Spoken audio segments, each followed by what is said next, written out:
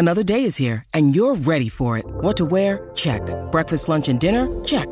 Planning for what's next and how to save for it? That's where Bank of America can help. For your financial to-dos, Bank of America has experts ready to help get you closer to your goals. Get started at one of our local financial centers or 24/7 in our mobile banking app. Find a location near you at bankofamerica.com/talktous. What would you like the power to do? Mobile banking requires downloading the app and is only available for select devices. Message and data rates may apply. Bank of America N.A., member FDIC. When you need mealtime inspiration, it's worth shopping Kroger, where you'll find over 30,000 mouth-watering choices that excite your inner foodie. And no matter what tasty choice you make, you'll enjoy our everyday low prices, plus extra ways to save, like digital coupons worth over $600 each week. You can also save up to $1 off per gallon at the pump with fuel points. More savings and more inspiring flavors make shopping Kroger worth it every time. Kroger, fresh for everyone. Fuel restrictions apply.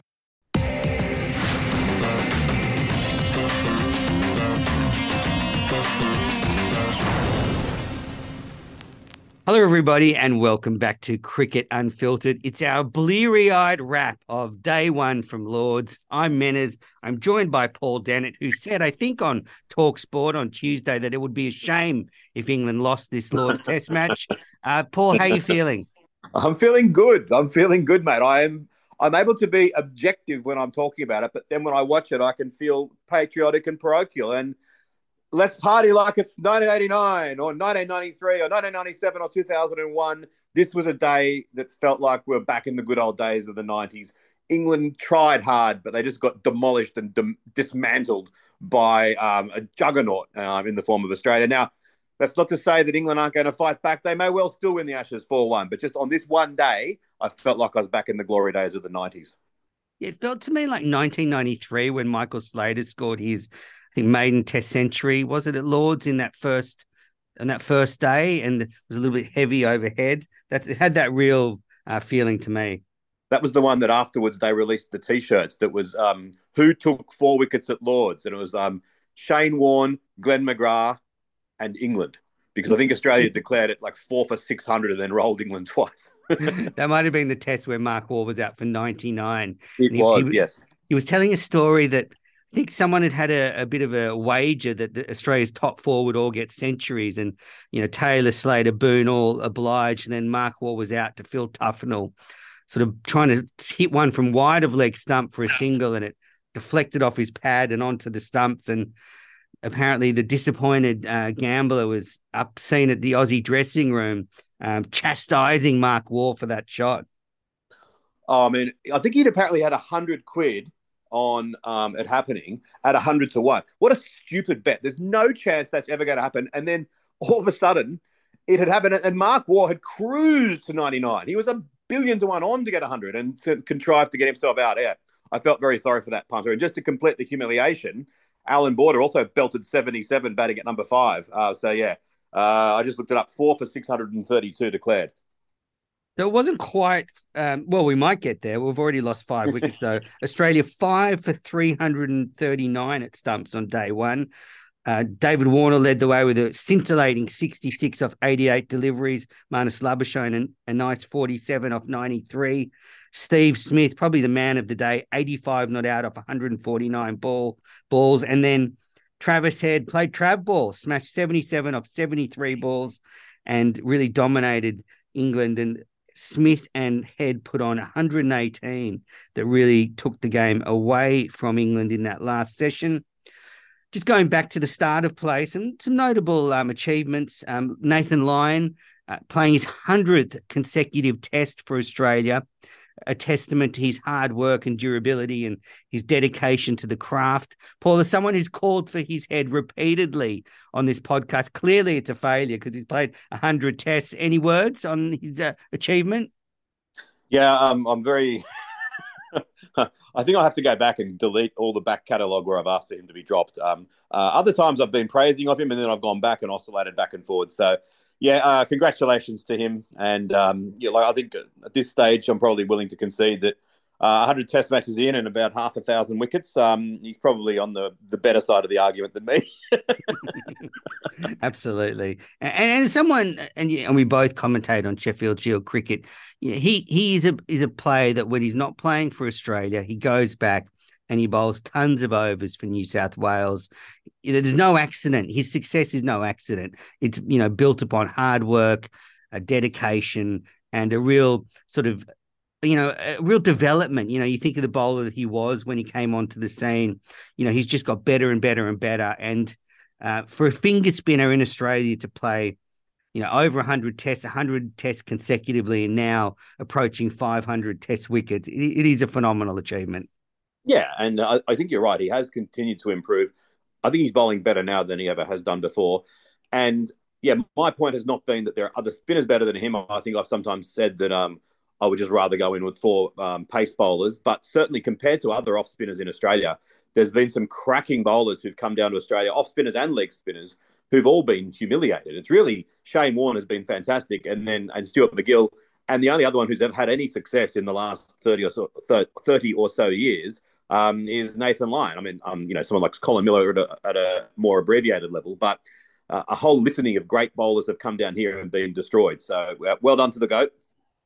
Indeed. So Australia pulled a selectionist switch and they replaced Scott Boland with Mitchell Starc. I like the selection. I think it's nice to have Stark's extra pace. Hopefully he'll get the ball to swing with a bit of cloud cover around in London. But I do think it's strange that Starc missed out on the first test where you would think conditions there would really suit him, a drier wicket. And now on a pitch where you wouldn't mind seeing Boland bowling on that slope, they brought in Starc. Where do you sit on it? Yeah, it's a hard one. I'm never disappointed to have Starc in the side because I like him, but I would have stuck with Boland for this game and then potentially made some swaps after that. But Starc certainly strengthens the batting. He does add that extra dynamic. He roughs up stuff for Nathan Lyon as well. And he's a fine bowler. So I would have picked Boland, but I can live with Starc for sure. All right, now let's get to the action on the pitch. They bowled one over and then play was stopped because protesters wearing Just Stop Oil T-shirts ran onto the field, and there was this amazing image of Johnny Bairstow picking up one of the protesters and walking him off the field to the sideline. Now, my flinch reaction, Paul, was to be a bit disappointed that the players would get involved, not because it's for the political reasons, but because, you don't want the players endangering themselves or putting them in a position of risk.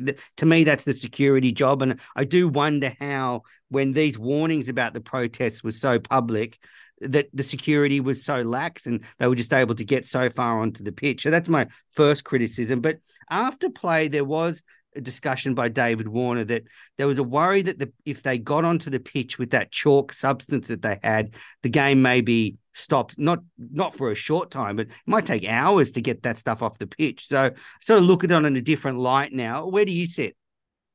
Oh, I think when I compare the cataclysmic future that we have with climate change versus a little bit of damage to a cricket pitch, that's where I sit. I'm not going to criticise them for protesting. But that's for another day. No.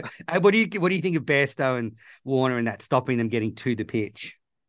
Yeah, I mean, I think Bairstow. I agree with you. They'd be better off not touching them because there's been that history of Terry Alderman tackling a streaker and hurting his shoulder. Greg Chappell reaching out to shake someone's hand and then smacking him on the bum with his bat.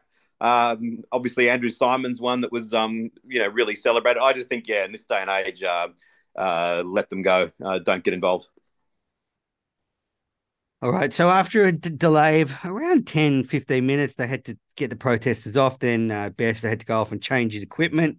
So they got going again. And I thought England's bowling, they bowled some good wicket-taking deliveries, but in between that, there was a lot of freebies, a lot of half volleys, a lot of wide balls. They let Warner get going with some real gifts. If you're trying to get some runs and get into form, bowl me, 5 half volleys outside off stump any day. And I felt that a couple of good balls, but they just didn't hit their line and lengths consistently enough. And also, I was listening to Josh Tongue in the press conference afterwards, and honestly, these bombs are driving me bloody nuts. He goes, we were unlucky in that first hour. Well, take your bloody catches. Khawaja edged one past Bairstow to first slip. Bairstow doesn't move. Warner's dropped on 20 by Pope off broad at third slip. You take those catches, the game could be totally different. So I don't know. I don't think they were unlucky, more inept. Yeah, Root had one that was a tough one that he possibly could have caught as well. I thought that it was reminded me a little bit of India's first session in the World Test Championship final, that it was okay, but they didn't use the conditions as well as they should have. But what was really disappointing was I expected that England would kind of sort themselves out at lunch and bowl better for the rest of the day. But as it turned out, their bowling in the first session, albeit only okay, was their best of the day. And they progressively got worse as the day went on. I think it was a pretty disappointing day for England, all things considered. That'd be possibly their worst day's performance, with the exception of when they collapsed against South Africa. That might be their worst day's performance since McCullum and Stokes took over, I reckon.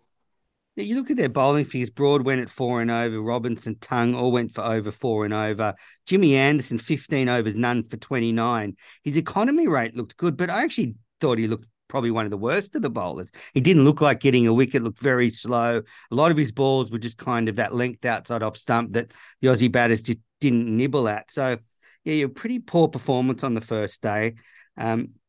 So Australia got to 50 for no wicket in 18.1 overs. And then just before lunch, in the last over before lunch, Josh Tongue had Usman Khawaja bowled when the score was 73. He shouldered arms, Phoebe Litchfield style, from the women's test, and Khawaja was out for 17. And the players went off for lunch. And then after lunch, Labuschagne and Warner resumed. Nice innings from Warner. He went on to make 66, got a real peach of a delivery from Tongue, who eventually got through and bowled him for 66. It sort of came down the slope back towards Warner and crashed into the stumps, and he looked to do it the ball before and got pretty close. Yeah, that was really nice from Warner. It reminded me of the Warner of old. Yeah, it was a really punchy, good innings from Warner. And it took I would say, what's by far the best ball of the series to date to dismiss him. That was a scintillating ball from Tongue. You wonder where that was for the rest of the day. I mean, that was the best ball of the day, and daylight was second, third, fourth, and fifth. I think I said on Twitter that even Bradman would have only been able to reverse ramp that for a couple. That ball was so good. But that was his first half century since, I think, the MCG test for David Warner. So it was long overdue. I think he made 1 half century in 2019 in that 90-odd runs. So his second half century in England since the 2015 tour. So much needed. And that's probably actually nailed down his spot for the rest of the series. And I've got no complaints about that. As I've said repeatedly, he's not the player he once was, but I still think he's better than the alternatives at this stage. So Warner went, the score was 2 for 96. And then Smith joined Labuschagne, and we had a lovely passage of play where Steve Smith came out on fire and raced to 24 off 15 deliveries, and really put England on the back foot. Some beautiful cover drives, a lovely pull shot. It really was vintage Smith. Labuschagne went with him for a while there. And for an hour, we just smoked England's bowlers.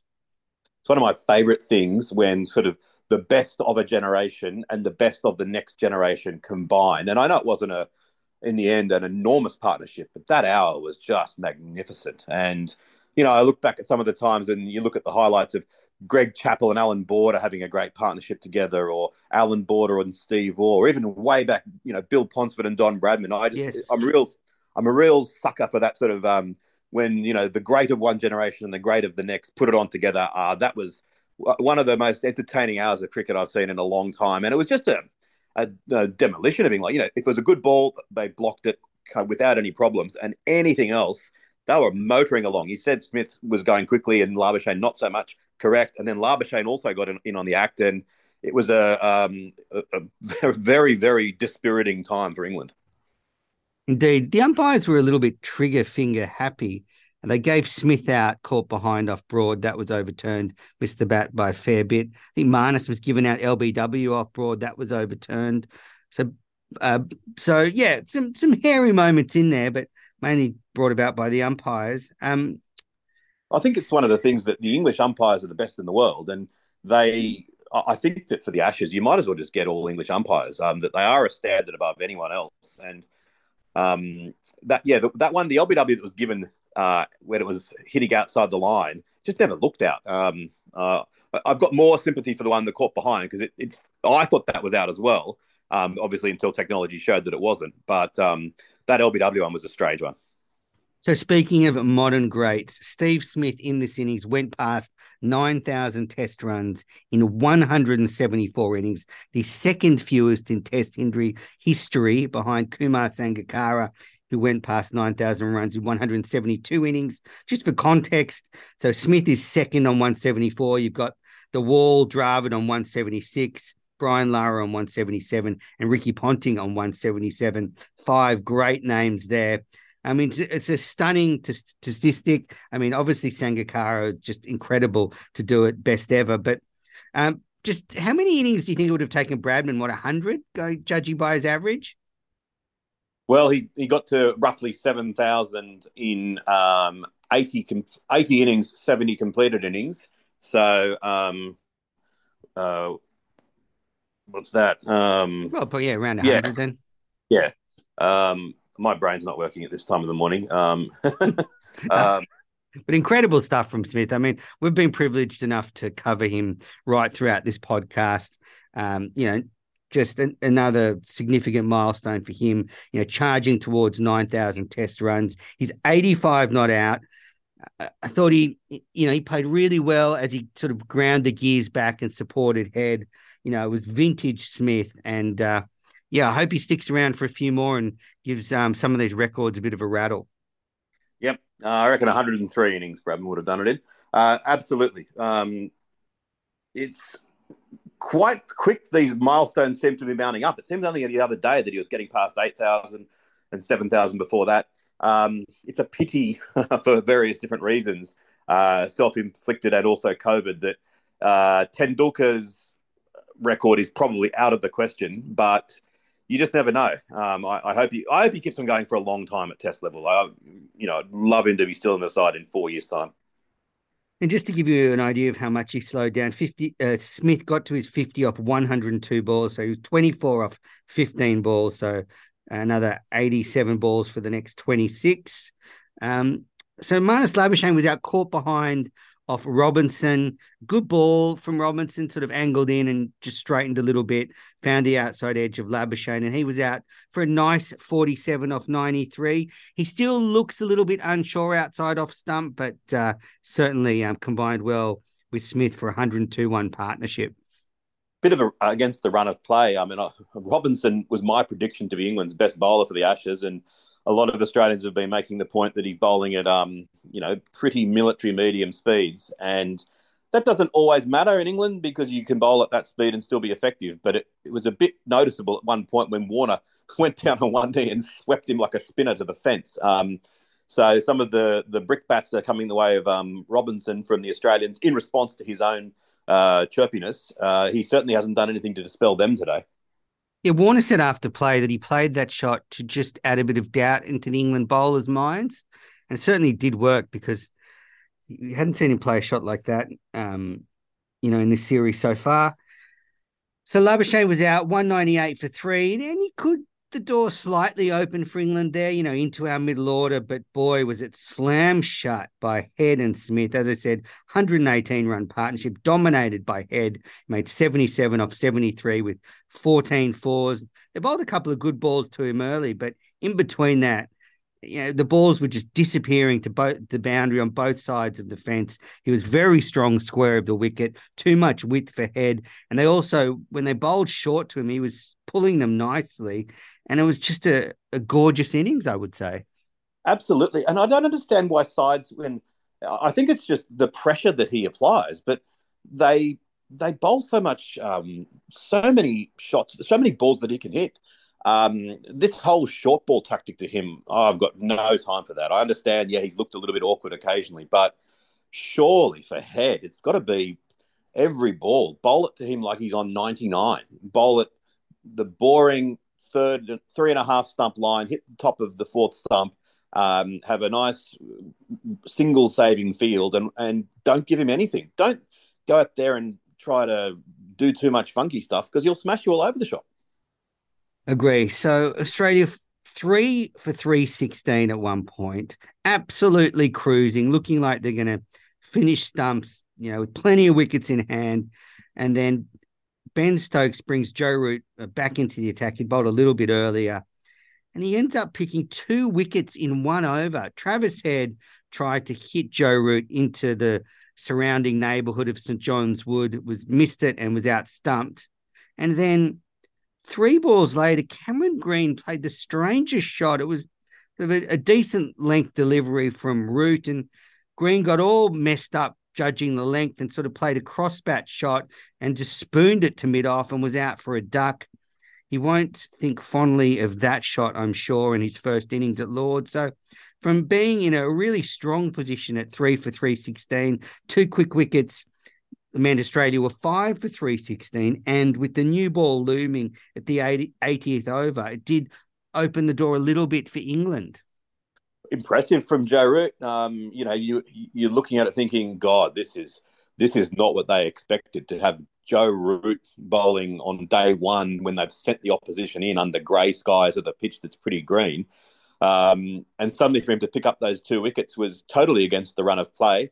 And yeah, I mean, it was an interesting shot from Green. It's almost like Green's needing to get that middle gear, that he either comes out and plays too defensively and then thinks, I won't do that again, and then plays a little bit too much of an extravagant shot too early. I still think it's just a matter of time that he finds his groove completely at Test level and is going to go on and be a real star of the game. But I think one other thing that's worth noting is, as much as we are criticising the English bowlers, and I think with some validity, this Australian top order, the top 5, when you look at them now, with Head's average now up into the high 40s, the same as Khawaja, and Warner's sort of, the mid-high 40s, and then Labuschagne and Smith nudging 60. You'd have to go a long way back to find many sides that have a top 5 with those credentials. So, the Australian top 5 is a very, very impressive side. Yeah, and you add that to, Green's development, Carey's a fine wicket-keeper batter, and, all our bowlers have over 200 test wickets. Really, we should be absolutely smashing England.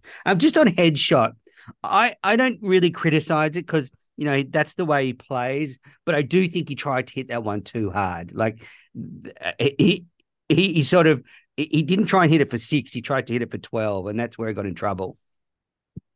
Yeah, maybe, and it was pretty clever from Root to toss it wide. But one other thing, just while I think of it, I think that the theme so far in the Ashes has been highly entertaining cricket, which is to the credit of the cricketers, in spite of the pitch, not because of the pitch. I think that, yes, this pitch had a little bit of movement, but it didn't have enough life in it to really allow the full entertainment value that these players have within them to be expressed. And I'm getting a bit sick of it, that why no other sport would tolerate that. Wimbledon wouldn't have a substandard grass surface and, we just left it to some guy who didn't know how to do any better.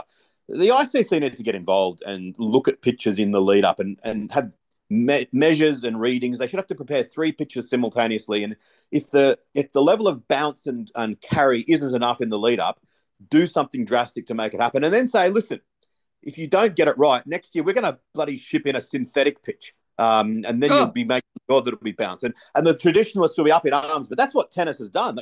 Apart from Wimbledon, no major tournament is on grass anymore. Maybe it's time to say we're sick of having cricket games ruined by slow, low pitches. If you can't do better, we'll put a synthetic one in. Then how do you like that, champ? Well, you've got your wild statement for the podcast, calling for AstroTurf at Lords to replace the traditional square. So England took the new ball in the 82nd over, but they weren't able to get a breakthrough, and only 83 overs were bowled during the day. Australia finished 5 for 339. Smith 85 not out. Carey 11 not out. They did lose 7 overs, but I'm not so critical this time because of the protesters, and there were a couple of little rain delays. So all in all, I think they did a pretty serviceable job. Nonsense. Absolute nonsense. It's rubbish overrate, as always. And the rain delays got made up. They got the time in. Yeah, the protesting, I'll give them that, but that was only 3 overs or 4 overs that they should have lost. They're meant to be able to bowl 98 overs in the 6.5 hours that they get. To have bowled 83 or whatever else It's pathetic, but it's the same every single time. Until they start just making a punishment that is going to fit the crime, they'll keep on doing it. And they can fix it overnight, and we go on and on and on about it. People are getting shortchanged. The TV broadcasters are getting shortchanged. They're the ones who should say, give us, you bowled 7 overs fewer than you should have. Give us a percentage of the high money that we pay for TV rights back. All right. Can't argue with that. Now, Australia, so I think they'll want to, get up to around 450 plus after that great start.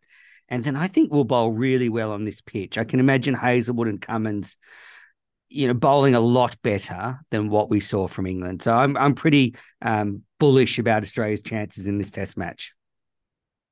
It's going to be so fascinating. The last I looked at the weather forecast, it's improved, actually. There's a hell of a lot of rain around London right now. But where it had been expected to be right throughout much of day 2, seems to have come a bit earlier. And I would imagine it's pouring. It's going to pour tonight in London, and that hopefully we'll get a full day's play. But, the forecast over there changes all the time. It's going to be fascinating because assuming Australia do add another 100 or so, England are going to come out probably under overcast conditions. And it's going to be a pretty challenging sort of situation to play the brave way that they talk about. So either way, either they'll smash it everywhere and it'll come off and that'll be amazing, or they'll get rolled and that'll be amazing, or they'll back out and play conservatively and that'll be a talking point as well. And last thing before we wrap this up, just you asked about, Lords having AstroTurf pitches if they don't lift their game. Just a couple of comments. One, I don't know if you remember at one end of Lords, they have a little slope at the end. Now there's a rope there, so you don't get it. But I do miss that little slope at the end where you would see the ball just go up it and then for 4. And then I think it's actually time that they put proper sight screens at that members' end of Lords. Like, player safety is so important. If they have to take away a few members' seats, bad luck, sit with your egg and bacon tie somewhere else. But, those sight screens are borderline illegal. And, yeah, I think Lords needs to move with the times, put proper sight screens there and, tell the members to stuff it.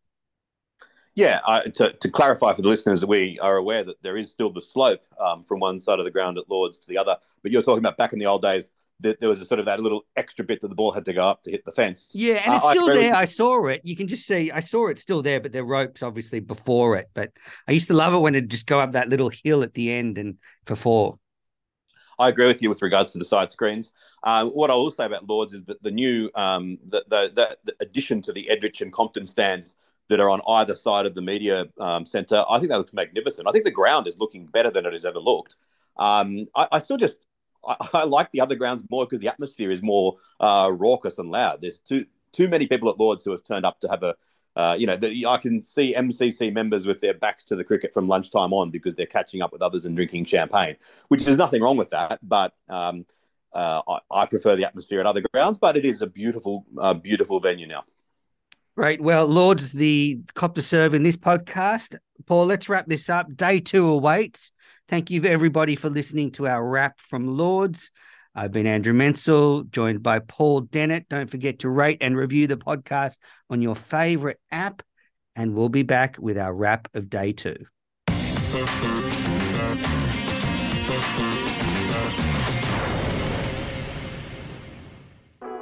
This is a Piccolo podcast production.